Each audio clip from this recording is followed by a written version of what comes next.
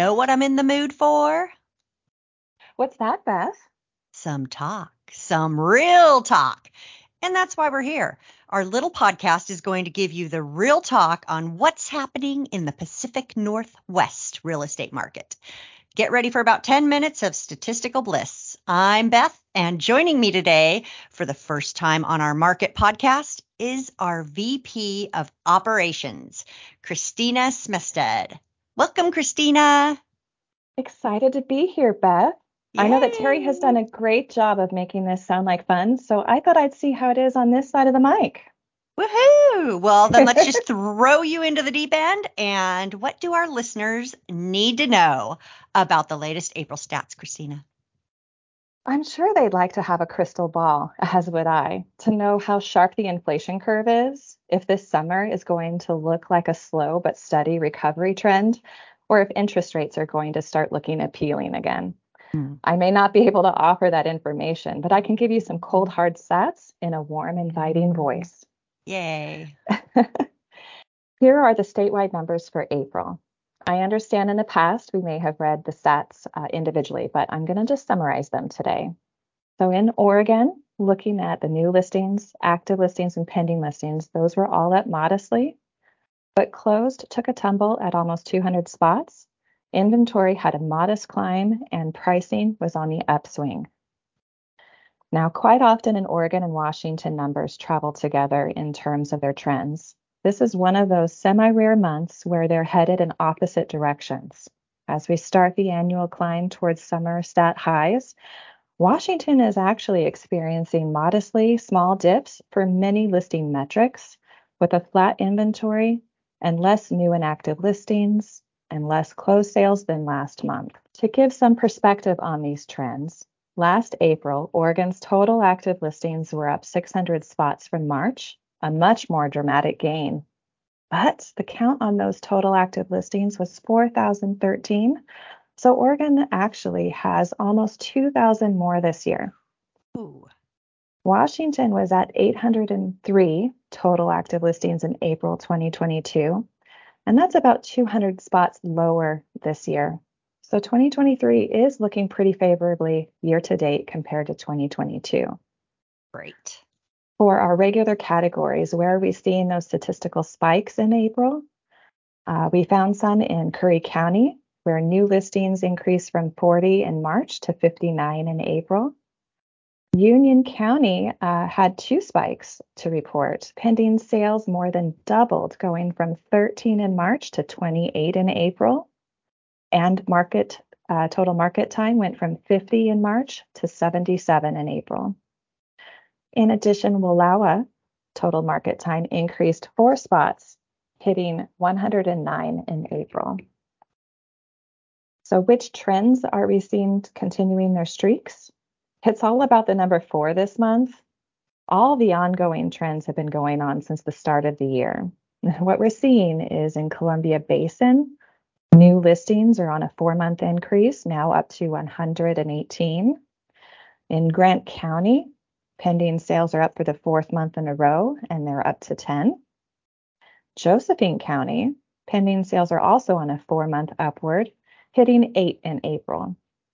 Southwest Washington, the average sales price change has been increasing for the last 4 months. It's now up to a negative 0.2%.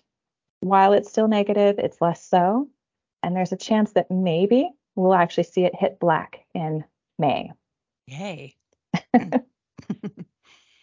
Wallowa County new listings are also on a 4-month rise and now up to 11 in April.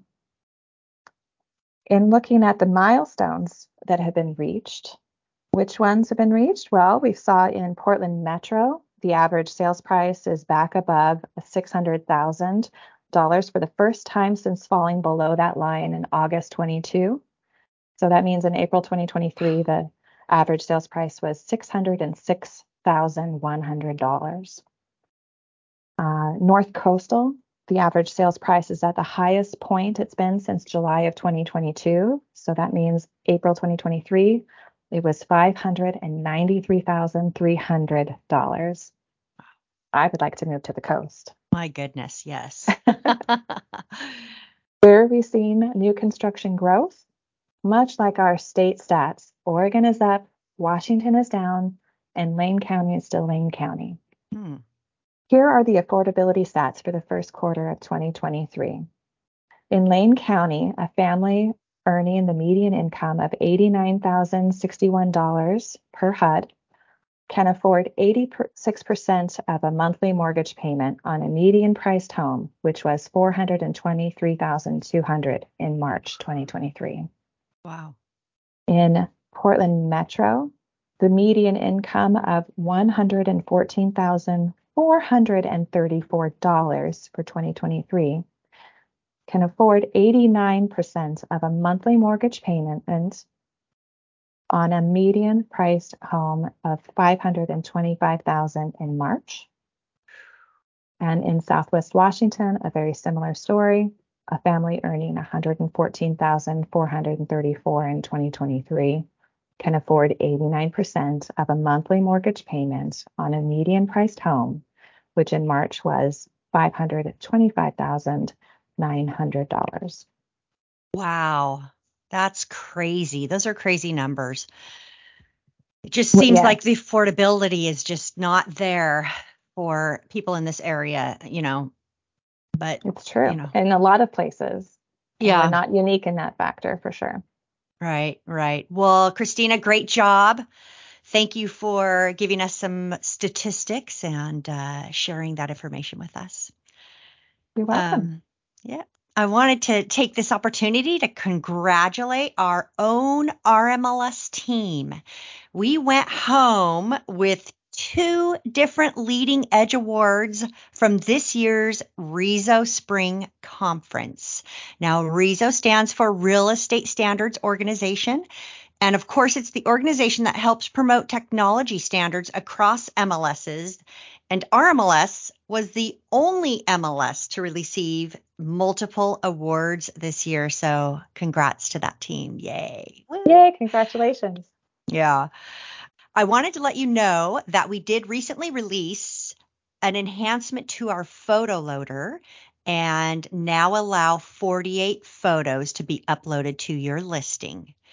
And just checking today, we have 443 active listings that have taken advantage of those 48 photos. So active and bumpable. So just so you know, people are using those photos up. Not sure what they're taking pictures of, but they're being used. Anyway, we're introducing a brand new infographic that covers 5 key statistical categories: new listings, closed sales, time on market, average sell price, and median sell price across the areas that RMLS tracks for the indicated week. So as well as the percentage change from the previous week. So look for that. Please keep in mind that these figures are a snapshot of our database at a particular moment and thus will change over time as newer revised data becomes available. These infographics will be made available to subscribers to use every Friday on RMLS Web and included in every Monday newsletter.